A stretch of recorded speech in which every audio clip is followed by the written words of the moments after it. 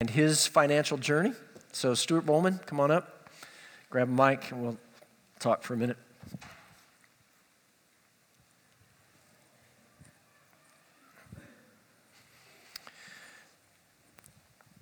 Stu and I have known each other for over 20 years. When I was in conversation with the church about becoming the pastor of Northwake 20 some odd years ago, Stu was the main guy I was talking to. And our friendship goes all the way back to those phone conversations when I was living in Dallas, Texas, and we were talking about whether or not the Lord would have us or my family relocate out here. And at the time, Stu was in sales, and I've got to watch his business trajectory, his financial trajectory for the last 20 years. And I wanted you to listen in on a conversation that we wanted to have today about that today. So.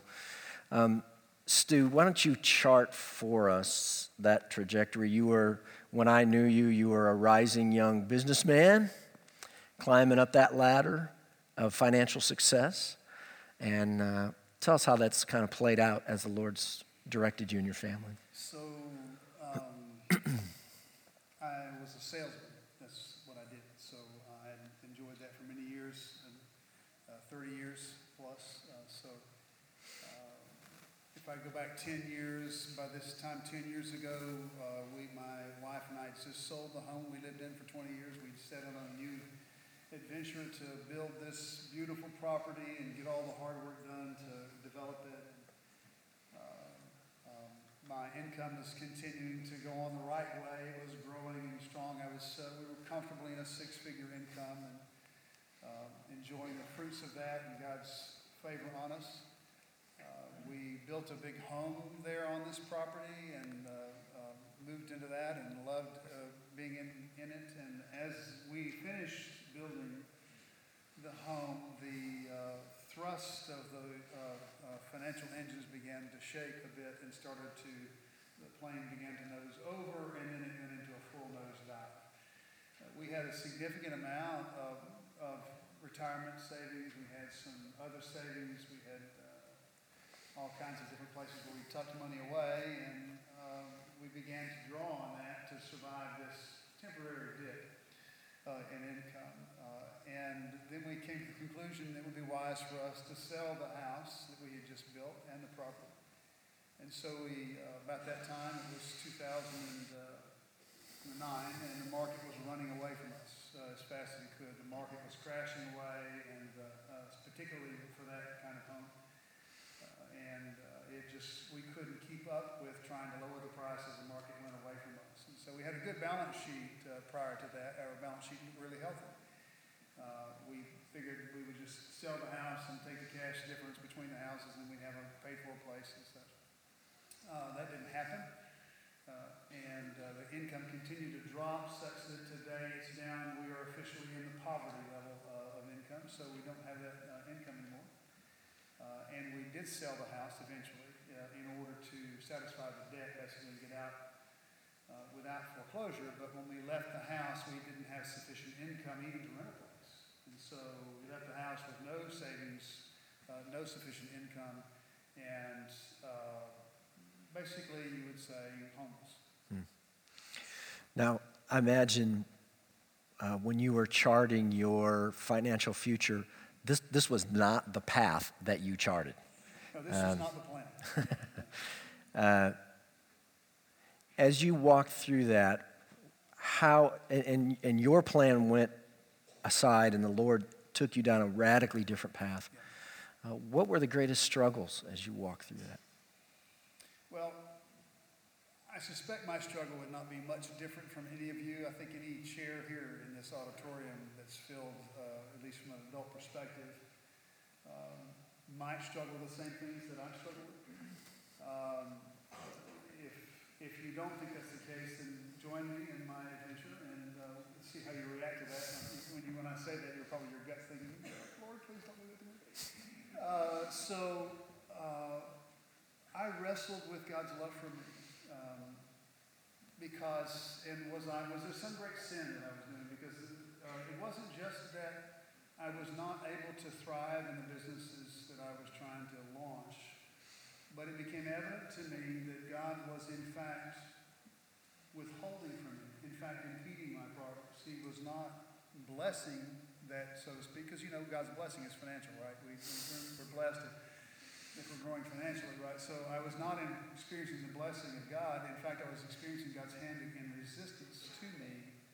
And he and I had a lot of conversations about that were not happy ones. I questioned his love for me. I questioned why he would do this to me, what great sin was there, what rebellion, what was I doing wrong, and what could I repent of to turn this thing around? I complained to God that he was crushing me and to relent, to just leave me alone. And he said, you really don't want me to leave you alone. I'm not crushing you, but I am breaking you. I'm breaking you of a dependence on financial resources. I'm breaking you of a dependence on self. Failure was big in my vocabulary, the F word I called it. It was everywhere I turned. I just had this, failure, and I was really troubled by it. And God says, I want you to be empty. I intend for you this to be an expression of, the greatest expression of my love I can give to you is to free you from these things. So I'm loving you deeply, son. You can trust me. Stu, tell me the difference between the young, upcoming business guy that I met 20 years ago, that Stu Bowman, and the Stu Bowman now that God has taken through this path and walked through this process with you. How has he worked that for good in you as a man?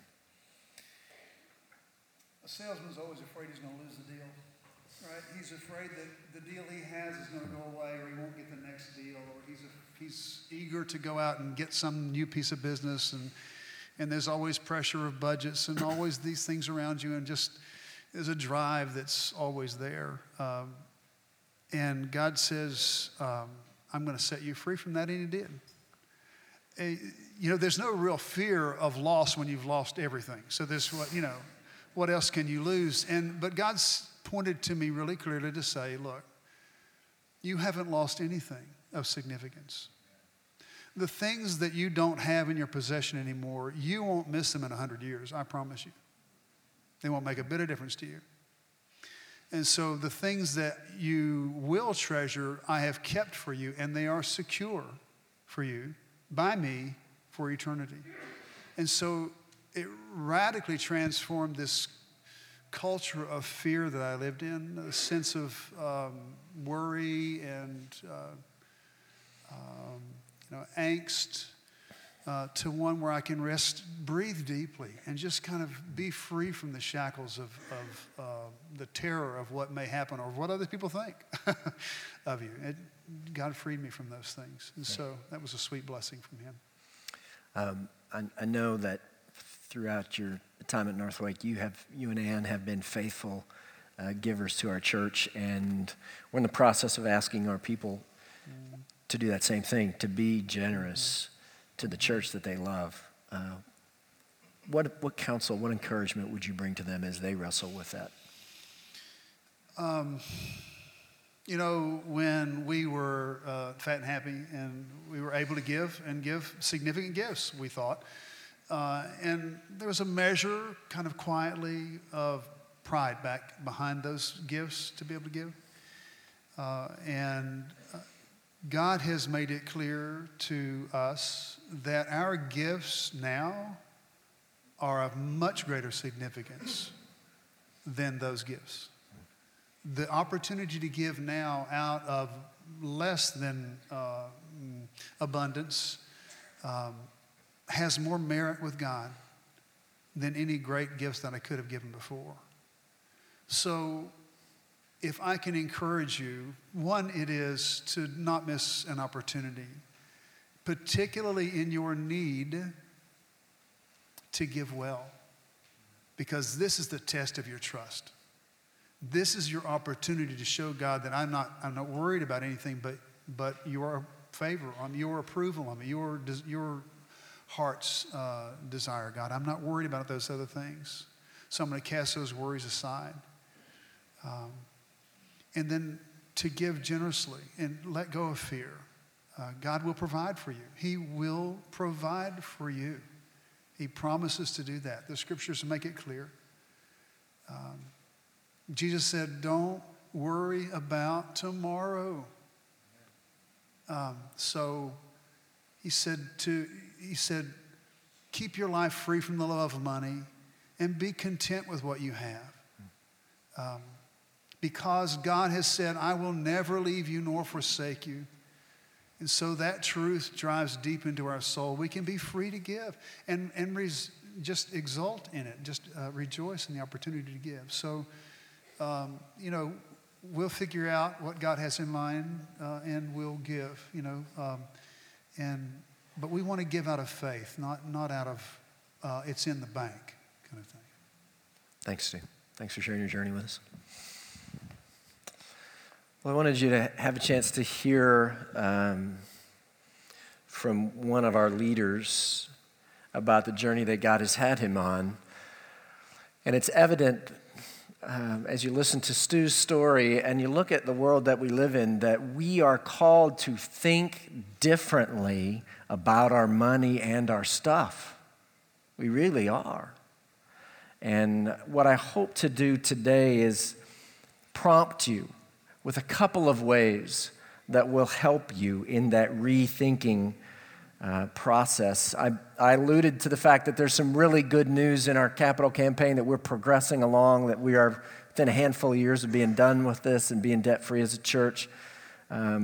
There's some more good news. We've been telling you about our general fund, our operating budget needs of the church, and that they were in dire straits about a month ago, and our little minimal buffer that we keep has been fully restored by your generosity. We're back. The last month's giving has been at our required budget level. So God has used you to strengthen the church in her time of need, and I really want to encourage you with that, because it's not all good news. All right, let me show you a chart that our financial folks put together for us, if I can, and I don't think I can, so there we go. What this represents, I'll explain to you briefly, is this is the number of families and folk that are giving at different giving levels. For instance, here we have about 50-some people, families last year that give to North Wake, but they give less than $100 a year. Over on this end, we have people who are giving more than $10,000 a year to our church, and there's a handful of those. So you learn a couple of things from this. One, we're not a wealthy church, okay? Your little matters much. Your faithfulness matters. We don't have the buffers for you to take a giving siesta. Your giving really matters. It really does. It matters for the strengthening of the church, for the honor of your king as you trust him, as Stu just talked to us about. And as we're going to talk a little bit today, it matters for your own heart. So it really does matter. Now, the other thing that this chart, if you look, for instance, right here, to the right side here, these are folk that give less than $1,000 a year to our church. These folks are able to give and choose to give a little bit more. If I explain those differently, it sounds like this. 55% of our people are giving 10% of the money. Just think about that with me. 55% of our people are giving 10% of the money. If I put our capital campaign chart up there, it would look pretty similar. And in that case, 86% of the people who are helping us retire our building debt, 86% of the people give about a third of the money. So I'm no seer, okay? I can't look at those numbers and tell you, everybody on the to the right of the big tall line, you're in trouble, okay? You or a woeful person. And I don't know that. I'm not a seer. I don't know how much you're supposed to give. That's between you and God. Now, our elders, we know it's not a law that you should give 10% of your money to the church, but we feel like it's a good guideline that has biblical roots, that really for most of us, when we're giving 10% of our money away to our church, it gets us in the game of sacrificial, generous giving. And I'm guessing, based on what I look at this chart, that we don't have 50 families living on less than $1,000 a year, okay? Just a hunch. And so probably what this is telling us is that, and it could be anywhere on that chart, it could be way over in this chart over here that doesn't exist, that people are giving $100,000 to our church a year. There could be this disorder in our hearts because we live in a culture that has gone crazy about our money and our stuff. What I would say, I'm going to draw back on my engineering background here. We have an imbalanced traffic flow. When we think about the church, I think our money problems are often descriptive of a heart problem, especially as we think about our church. Look at it this way. Most of us, when we think about how we relate to the church, we think about this lane right here. Keep it coming. Bring it to me. Bless me, church. Lots of traffic of blessing flowing to me. And in turn, a little bit goes back, right? Just saying. We have in our mind, or we think we at least ought to have, 8-lane thoroughfare of incoming blessing to us from the church. And if that doesn't happen, well, this might not be the church for us. Okay. We are much less concerned that there's a little 1-lane road that flows from us back to the church. I'm not against the church blessing you. I want the church to bless you. I want the church to be an 8-lane freeway of incoming blessing to you. I want you to be blessed in a variety of ways. But it needs, for our health, for the health of the church, and for the glory of our great King, it needs to be both ways. The absence of that is what some people are calling a consumer mentality. We go to the church and we say, is this working for me? And nobody has said this better than a fellow named Matt Chandler. He's a pastor in Dallas, Texas. I'd like you to just hear a couple minutes of his comments on thinking about the church as a consumer. All right? It means that a healthy church, all right? It means that a healthy church is filled with men and women who understand that their time, energy, resources, talents, and gifts were given to them by God for the glory of God, not to be used simply to terminate on themselves. All right? So it's an open-handed community. They give freely of their money. They give freely of their gifts. They give freely of their time. Now, what's the option? The option is what we see in Dallas. All right? The option is what we see in Dallas. That is a catering to capitalism. Here's what I mean. The opposite of this is men and women who go, no. The church exists to give me a pleasant experience. So I want it to be easy to get into. I want it to be only as long as I want it. I've got a 9-minute attention span. That's what you've got. I want egress, ingress. I want all that. I want to walk into a latte. Bam, thank you. Mocha, shot of it in there. All right?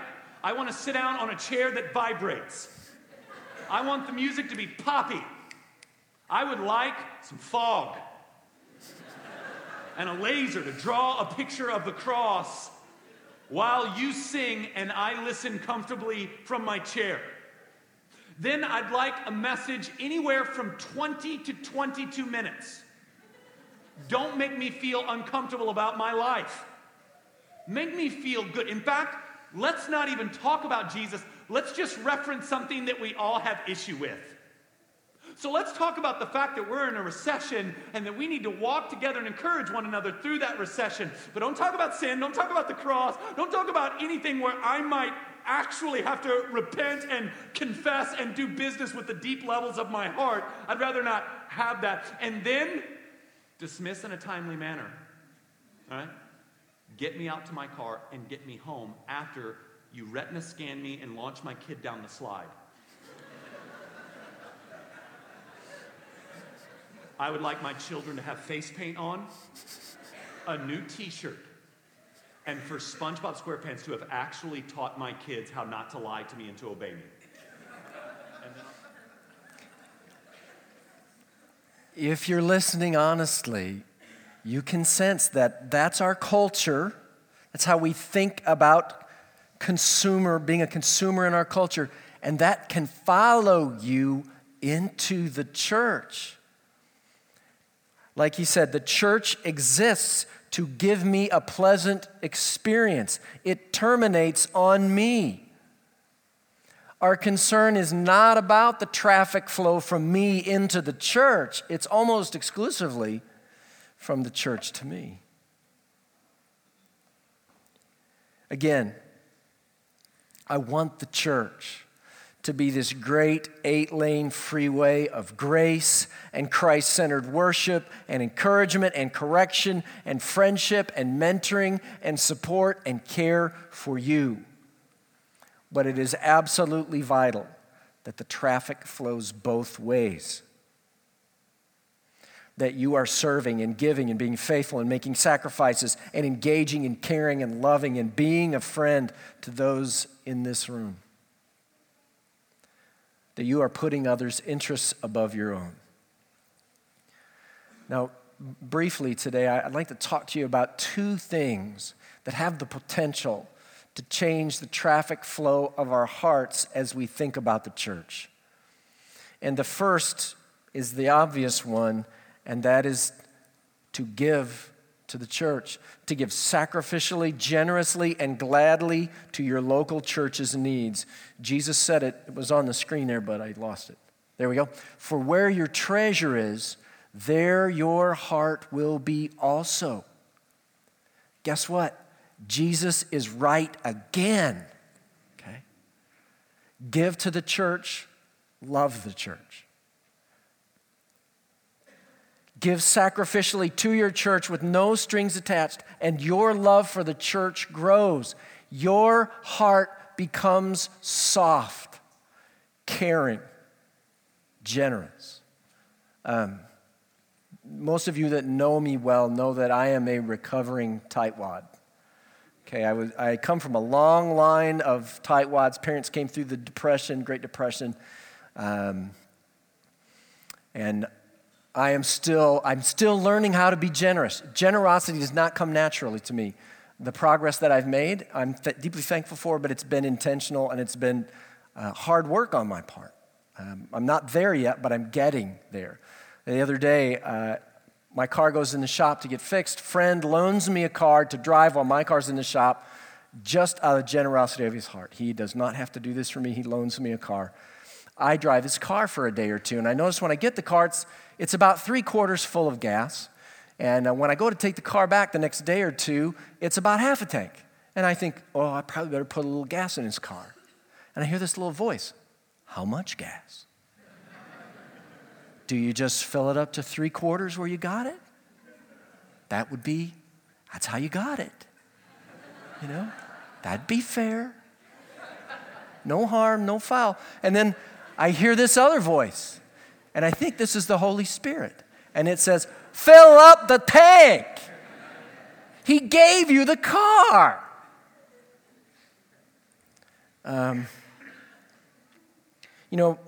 For over 20 years now, Steph and I have been giving to the church, trying to follow, if not better a little bit, the guideline that the elders suggested is good for our souls. They're giving 10% of our income to the church. And we've done that. We've done that for 20 years. And if you just do the math without even knowing any specific numbers, that's a lot of money I started thinking about it, and it's That's like 6 figures. That's a lot of money. And as a recovering tightwad, I'm thinking, oh no, I thought of this week. I thought, oh no, what have I done? You know? Giving all this money away. I might need that someday.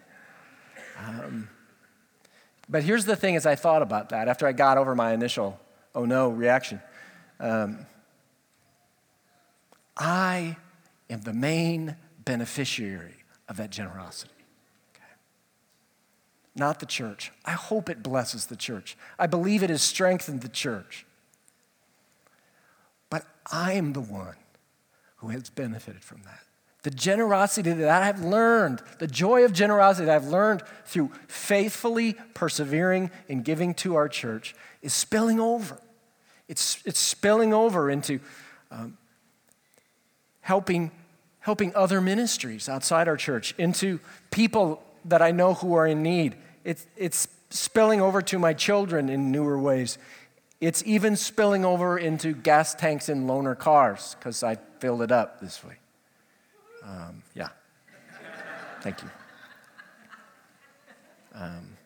See, giving generously and sacrificially protects my heart to serve the church because it's increasing my love for the church, because Jesus was right. Where my treasure is, there my heart goes. It is a law of human nature. Giving changes our hearts. And that's my concern with those bar charts, right? God will meet our needs. I want him to meet them through you. I long for the fruit that will accrue to your account as you learn how to be generous to our church. It's good for your soul. It strengthens the church you love. And it honors your good and mighty King Jesus, because when you give your money, you are transferring your trust from your money to your King, to your God. So just giving to the church helps protect us from that imbalanced traffic flow thing of a consumer mentality. But there's a second thing that changes the traffic flow of your heart, and it's more covert, but it's equally, if not more important, and that thing is prayer. Prayer for the church. Praying for the church you love will make you love her more. And it'll help you slay the church consumer mentality, just like generous giving will.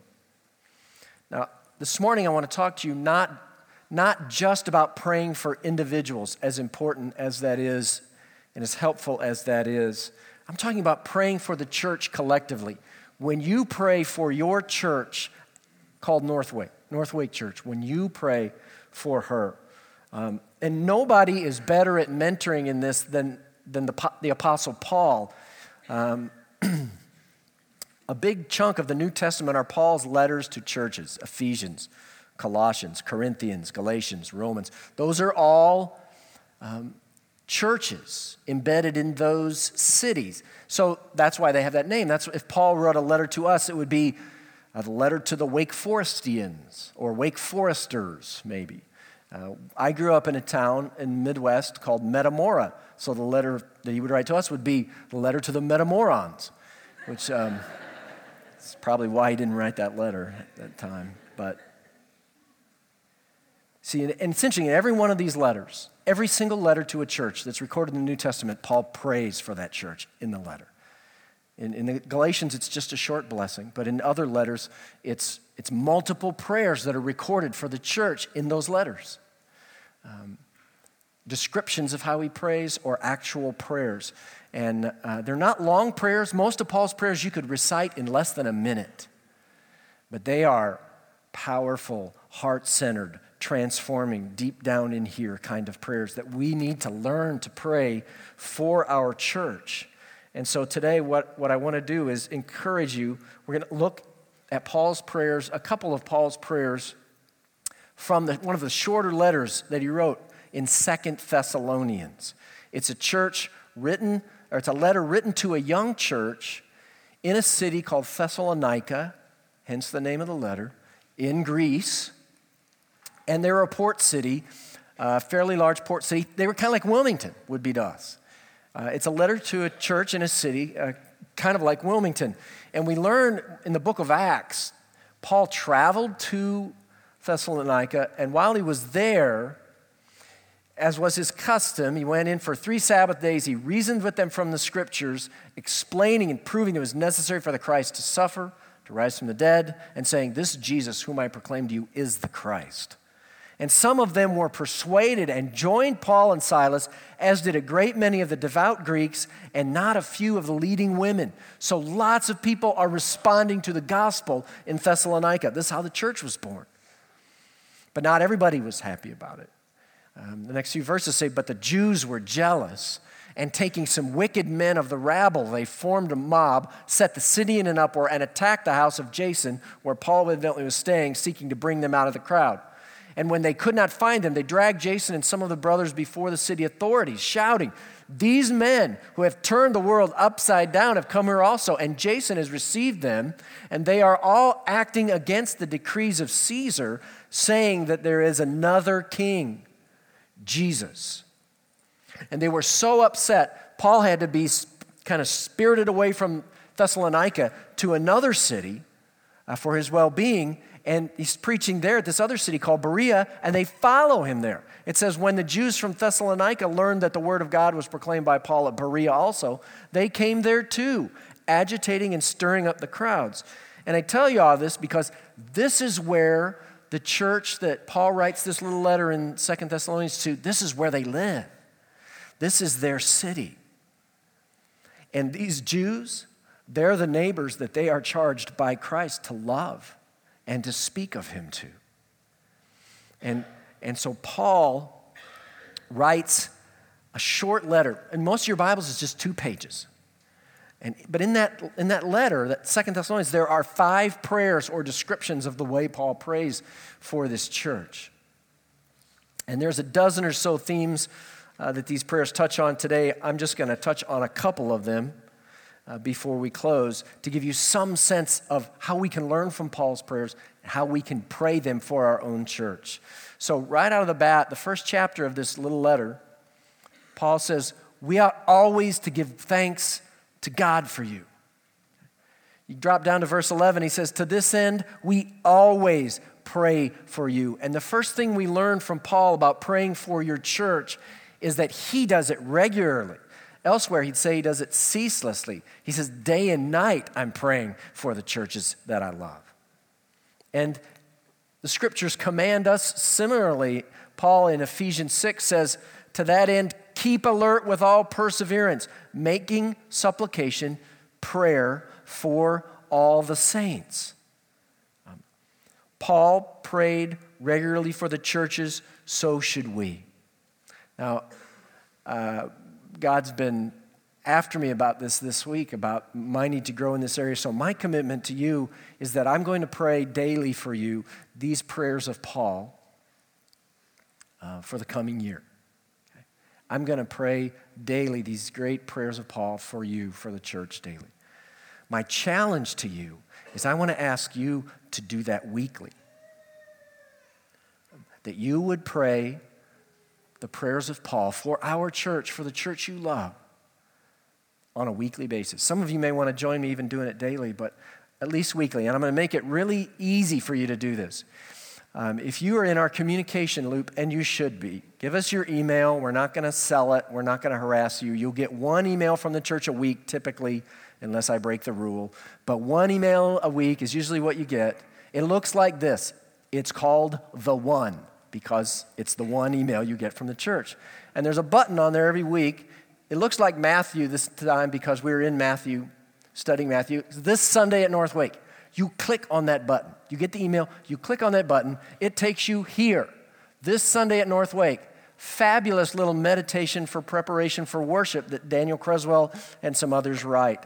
It's amazing. If you do that meditation before you come to church, the worship is better. And the preaching is way better because you didn't come in cold. You took some time to ready your heart. Well, starting this week, at the top up there, there's going to be one of the prayers of Paul from his letters for you to pray for our church.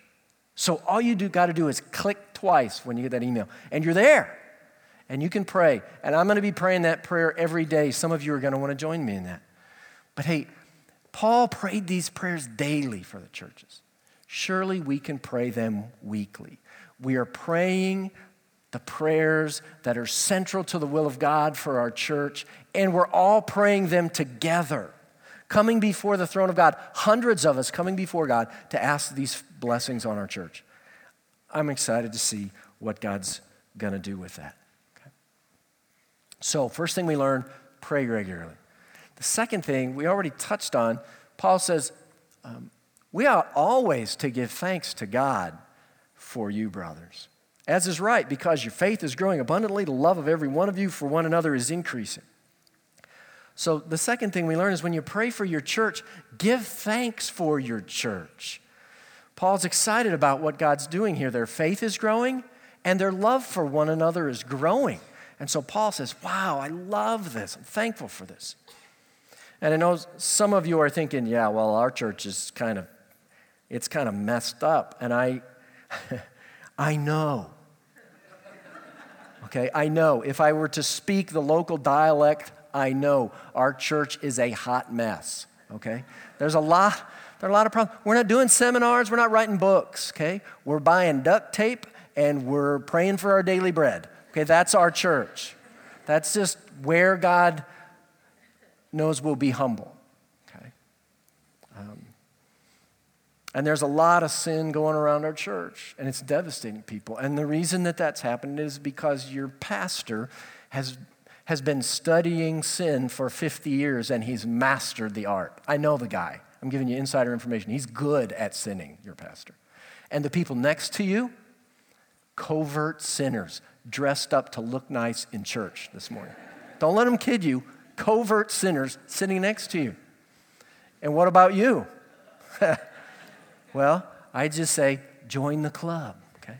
Join the club of undeserved, redeemed sinners. Okay? A hot mess of undeserved, redeemed sinners. That's who we are, okay? But we are redeemed. We are a redeemed hot mess. Okay? And God's doing some amazing stuff here. Some of it's happening through your prayers for the church, for specific individuals. We have a prayer chain. When someone has a crisis come up, they contact the office, an email goes out, and people pray. You should probably be on that list. Another reason to give us your email. And we pray, and God does stuff. Melissa Walker is off the ventilator, and I trust headed towards getting out of ICU, and not far away, I pray, from being up here with a microphone in her hand, giving glory to God soon, because you guys prayed. Okay? Good stuff happening here. You heard Stu talk about it. They lost their house, basically, sold it for what they had in it, had no money to go anywhere else, and somebody said, hey, your family can live with our family. Happens all the time. When you pray for our church, I hope you'll pray for our church. You should give thanks for our church. God's doing a lot of good stuff in this redeemed hot mess called North Wake. And it's coming your way. An eight-lane freeway of blessing is coming into your life. Don't fail to give thanks for what God's doing in our church. Give thanks for a church that honors the word. Give thanks for a church that leads you to God to worship him alone, that provides really outstanding mentors for our youth, an incredible discipleship program for our kids, that sends missionaries to the darkest places on earth, that gives away cars and food and cares for teenage moms and teaches English to immigrants and helps moms in crisis bring their little ones into the world and care for them. That's your church, okay? That's just a snapshot of your church. You should give thanks for your church. Not only because God is doing that good work, but that will safeguard your heart from being discontent about your church. Doug Sherman, in his fantastic book, Your Work Matters to God, is trying to teach us how to be content. Step one is give thanks for what you have. It will protect your heart from being embittered towards your church. Now, we have the very important task of celebrating the Lord's Supper, or privilege to have celebrating the Lord's Supper So let me just show you a couple other things, just glimpse in these prayers, and then we'll close and go to the table. In 2 Thessalonians 1, verse 11 and 12, he says, we always pray for you that our God may make you worthy of his calling and fulfill every resolve for good and every work of faith by his power, so that the name of the Lord Jesus may be glorified in you. Pray that the reputation of Jesus is better in our town because people met us. Okay? Verses 16 and 17. Now may our Lord Jesus Christ himself and God our Father, who loved us and gave us eternal comfort and good hope through grace, comfort your hearts. You know, people are suffering in our church. They've got cancer, they've got all kinds of maladies, they've lost jobs, they've been deserted by their spouses, their teenagers are driving them crazy. Pray for the comfort of God on our families, on the single who just got told, I just want to be friends. Pray the comfort of God upon these people and what they're facing. Now he says, may the Lord of peace himself give you peace at all times in every way. Pray for comfort and peace upon our families. You know, these are beautiful ways to pray, simple prayers to pray. And let me show you just one last one, and we'll be done. May the Lord direct your hearts to the love of God and the steadfastness of Christ. He wants you to know what is the length and width and height and depth of the love of Christ for you. He wants you to know that. He wants you to know that it was demonstrated in the steadfastness of Christ, who, Luke tells us, set his face towards Jerusalem in the cross, and he would not be deterred. He would not fight in the garden. He would not call down legions of angels to stop the crucifixion. He would not answer Pilate. He would not recant. He would not stop loving you. He was steadfast. May the Lord direct your hearts to the love of God and the steadfastness of Christ for you. And as we come to the Lord's table today, that's exactly what we want to do. We want God to direct our hearts to the love of God and the steadfastness of Christ for us. That we would know how much God loves us because we remember that on the night on which he was betrayed, Jesus took bread and he said, this is my body. It's broken for you. Do this in remembrance of me. And in the same way, after the meal, he took the cup and he said, this is the new covenant that's in my blood for the forgiveness of sins. Do this also in remembrance of me. Would you bow with me? Let's approach the table.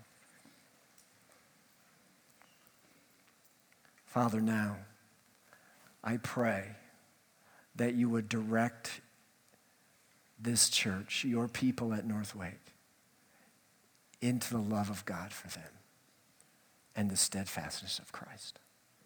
May they never forget. May they never deny. May they always cherish this above all things. In Jesus, we pray in your name.